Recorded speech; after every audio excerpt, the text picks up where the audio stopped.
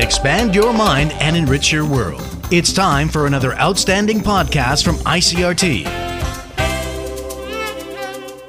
Good afternoon, I'm Nancy Sun with today's episode of Easy News. The Tai-Ex opened up 28 points this morning from yesterday's close at 17,855 on turnover of 3.6 billion NT. The market closed slightly higher but on thin turnover on Wednesday as investors shifted to the sell side to lock in early gains despite a rally on Wall Street overnight. Market watchers say the bellwether electronics sector drove the broader market higher, but the shipping and steel sectors faced downward pressure, which limited the trading day's gains. Lawmakers remain at loggerheads over the central government's 2022 budget.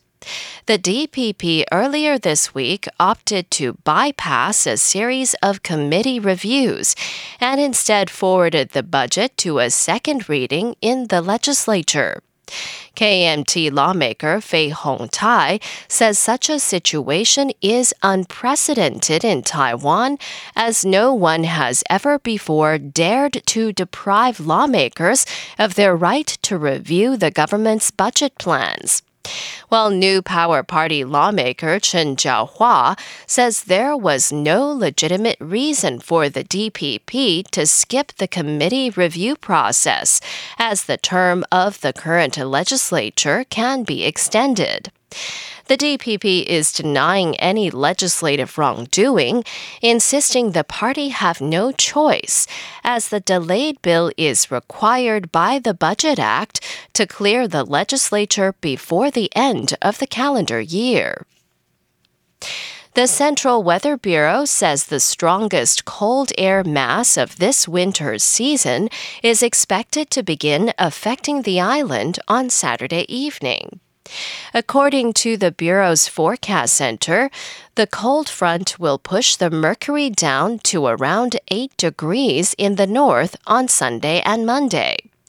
Mountainous areas in northern Taiwan higher than 2,000 meters are also expected to see snowfall. The continental cold air mass is expected to have weakened by Wednesday.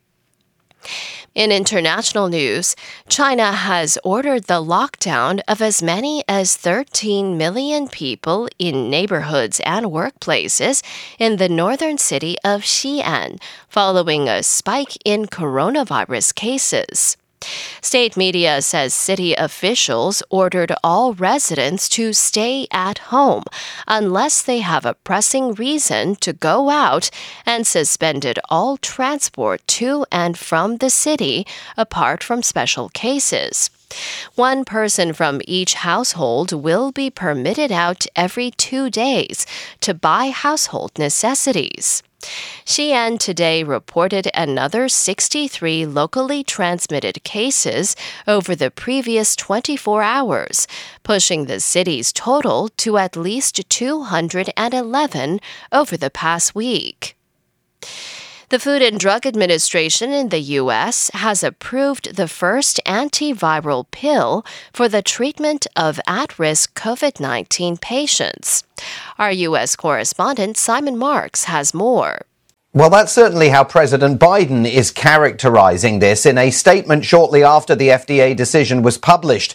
He said that this is a promising new treatment option that will significantly reduce hospitalizations and deaths as we battle the more transmissible Omicron variant. And he went on to describe Paxlovid as the first ever oral treatment for COVID-19 that is being added to our nation's medicine cabinet. And with that, he says, we take a significant step forward in our path out of the pandemic.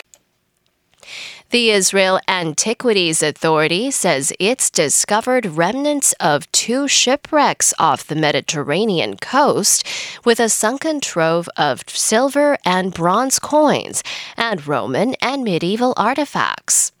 Archaeologists say the finds made near the ancient city of Caesarea date to the Roman and Mamluk periods, around 1700 and 600 years ago.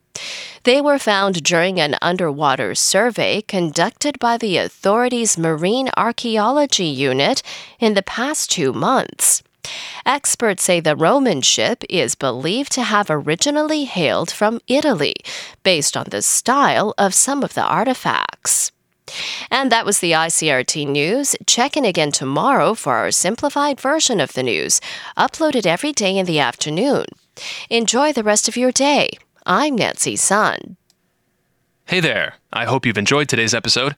If you'd like to hear more from ICRT, you can check out our other podcasts. We've got Taiwan Talk, where we chat with a new guest every Monday, Taiwan This Week, a roundup of the news in Taiwan every Friday, and English in the News, for useful English expressions explained in Chinese. For some lighter news in both English and Chinese, check out News Bites and News for Kids. And if you enjoy them, tell a friend. Thanks for listening.